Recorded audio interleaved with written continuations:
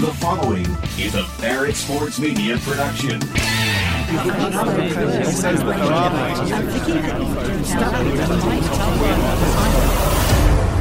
We do the digging, so you don't have to. We've got breaking news. Breaking news. Breaking news. Bringing you the biggest stories from the industry you care about. This is the Media Noise Podcast. Well, let's hear it. Now, here's your host, Dimitri Ravanos.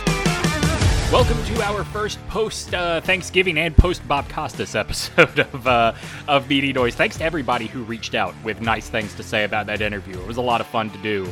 And if you can, reach out to Bob and tell him to come on again, because I'd love, there's so much more to get into with him, obviously.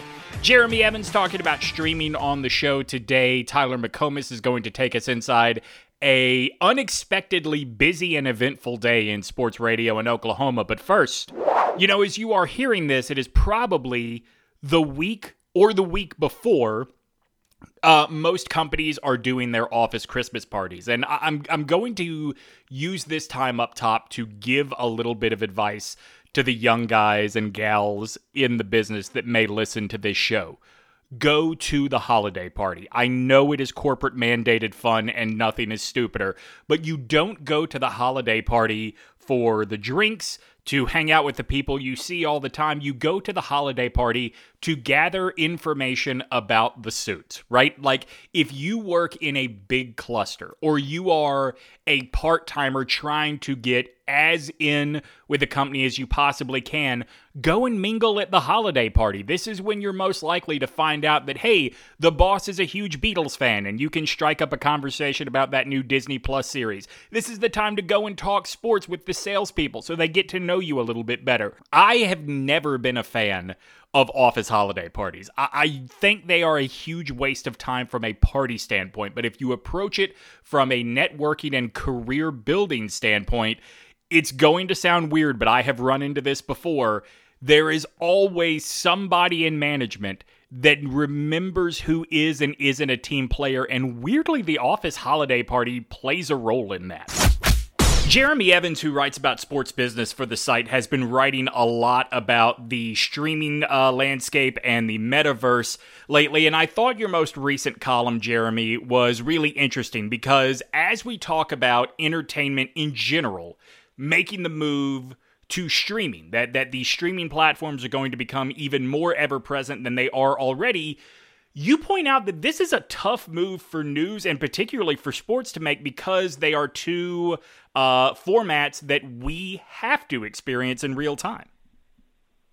No, absolutely. And great to be with you, Dimitri. And it's such a difficult space because one is technology. Technology has to keep up with the ability. I mean, it's easy when you watch Netflix or Amazon. The movies are already downloaded on the platform. So as long as you have a decent internet connection, you can watch.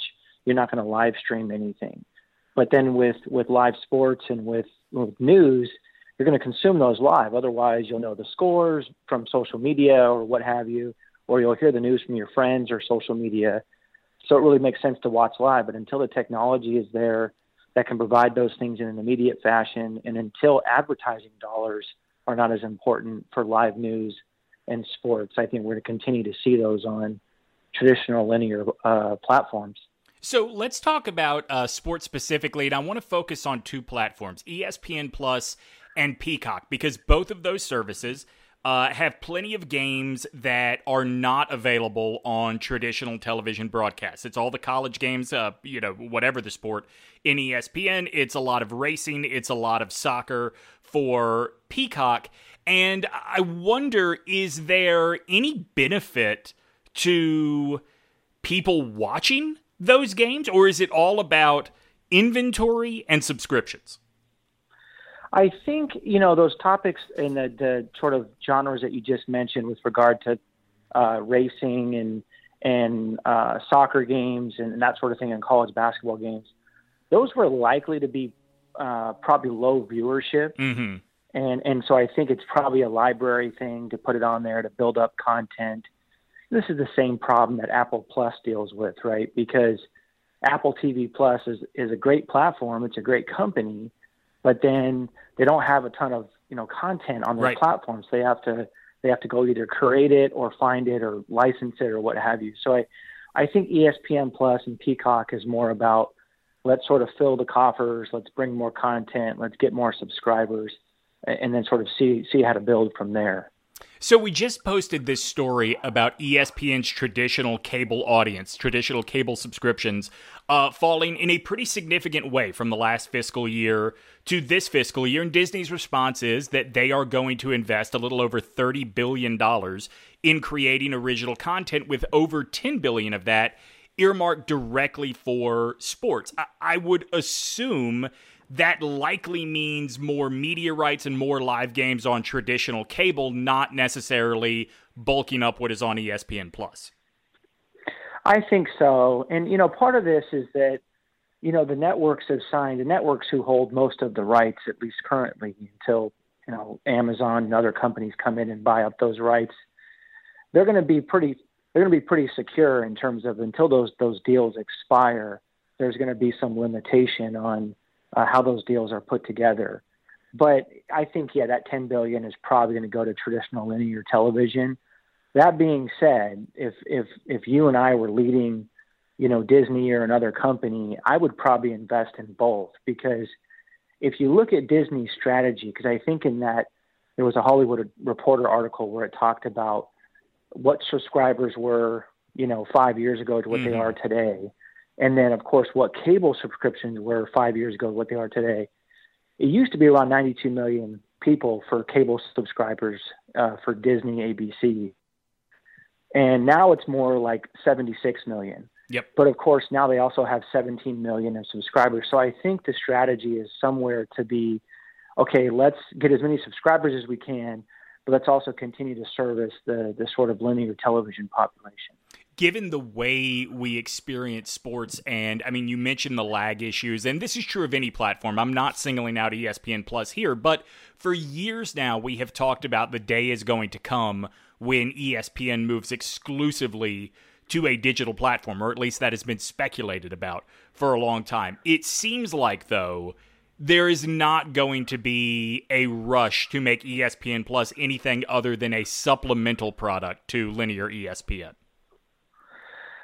Right, and I think that's probably going to be the case until the cable subscriptions are decreasing substantial enough to where you can justify putting more programming on ESPN Plus exclusively.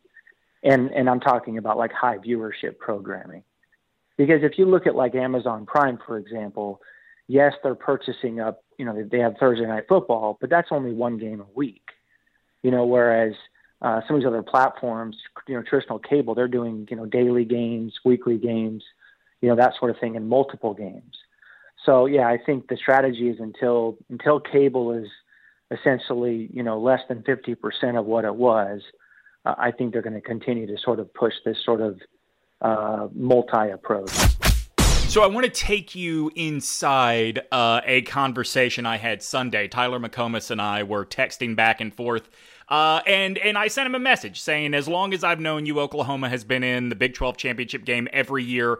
Are you okay following the loss in Bedlam? And Tyler, you texted me back that you were good with Oklahoma not being in the championship game. It meant a quiet week for you and the folks at the Ref there in Oklahoma City and in Norman.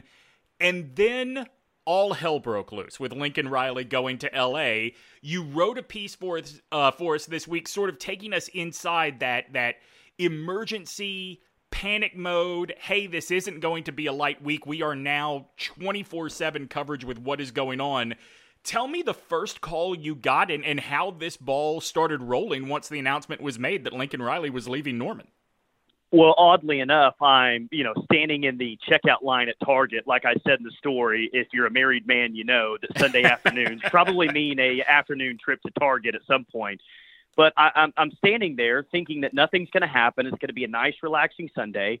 And I get two different texts. I get one from Cody Stutes, and I get one from you. And Cody Stutes, who obviously does sports radio in Houston, texts me and says, well, on the lines of a head coaching search should be fun. And I'm sitting there saying, like, well, Cody's a smart guy. Yeah. Cody loves college football. Did he not see the night before that Lincoln adamantly said no to LSU? What's this guy doing? What's this guy talking about? But I checked Twitter just in case, and oh my God, it's out. And, we had heard rumors about Lincoln to LSU for 3 weeks. But there was just something about those reports where it kind of sank, and I said, oh my God, this is accurate. So we were on our way to a birthday party. We have a video segment that we do on Twitter. It's very similar to the one minute man that Barstool does. It's called Sooners in 60. I quickly put up just a quick reaction video on there. And then 5 minutes goes by and I say, that's not good enough. I've got to do a podcast. So I call someone at the station, and via cell phone, we do a 15-minute podcast. And then I say after that, that's not good enough either. And a little bit after that, we were on the air for an hour and a half straight. We only took one break. We took calls. We had guests on from our station, and it was the most listened to hour in station history. Now, we're getting those numbers based on our stream, on our streaming app that we have, but we made an announcement we're going to go on air, I think 20 minutes before we actually did, just sent out a tweet, and there was so much reaction from it. Again, we've been around for a long time. Most listened to hour in station history. It's been nuts. Since then, man, Monday and Tuesday, we had to re-up on our stream how many people can listen to it at one time. We were kind of capped about how many people could listen. People were getting mad because they were booted off. I mean, we've had to expand and do all of these crazy things based on this one decision. It's crazy, and I think it's a real credit to your bosses, your staff, really everybody involved, that the ability to be fluid in that way and let a host make the call of, no, we're going live, and not wait for approval from managers. Like in a situation like this, and Oklahoma City, that market is college football obsessed. The Sooners don't lose a head coach to another program. Certainly very often, never in our lifetimes, right? So the ability to let the talent, the people that are talking to listeners every day, move so quickly and make that call is a real testament, and I wouldn't be surprised if other people in the future sort of start to follow your model if they're not doing that already. Yeah, it's something that I'm really passionate about, and I mean, I am passionate about this station too, so would I have enjoyed a nice, relaxing Sunday? Yes, but you got to take advantage of the opportunity, and it's really cool to know that we did take advantage of that opportunity, and I think from a host perspective, what I enjoy most is not only did they allow me the freedom to go on the air, but there's no restrictions as to what I could say either. Yep. They weren't like, okay, well, let's take the high road here. And no, I bashed Lincoln for his decision on Sunday and got no pushback whatsoever. So I think when you kind of have that as a host, the freedom to say whatever you want and react in the moment, which is, as a relatable thing as you could do, maybe as a sports radio host, it was nice that when you're given that freedom, man. So you have the freedom to bash Lincoln, and that is, like, I don't mean to poo-poo what you just said, but that's pretty easy when he's going out the door. I mean, would you have had the freedom to say, look, I don't blame Lincoln Riley. Oklahoma didn't think this through. They go to the SEC. They're fighting for third place in their division every year. Would you have had that kind of freedom? Absolutely, man, 100%. And it wasn't necessarily, and I did kind of bring up that point, but it was more about, how Lincoln left, some of the rumors that started to leak out about, this may have been a 3-week thing or a much longer thing. Once those details started coming out, that's kind of where the story led to a little bit. So, yeah, I mean, just anything that I wanted to say, whatever approach I would have had, you're right, it's easy. It's easy to have that because it plays well to the fan base. Right.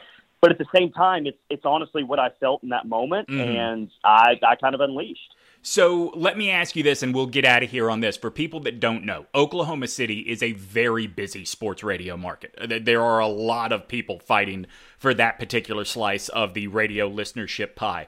Were you at all attuned as you were making the decision to what your competitors were doing?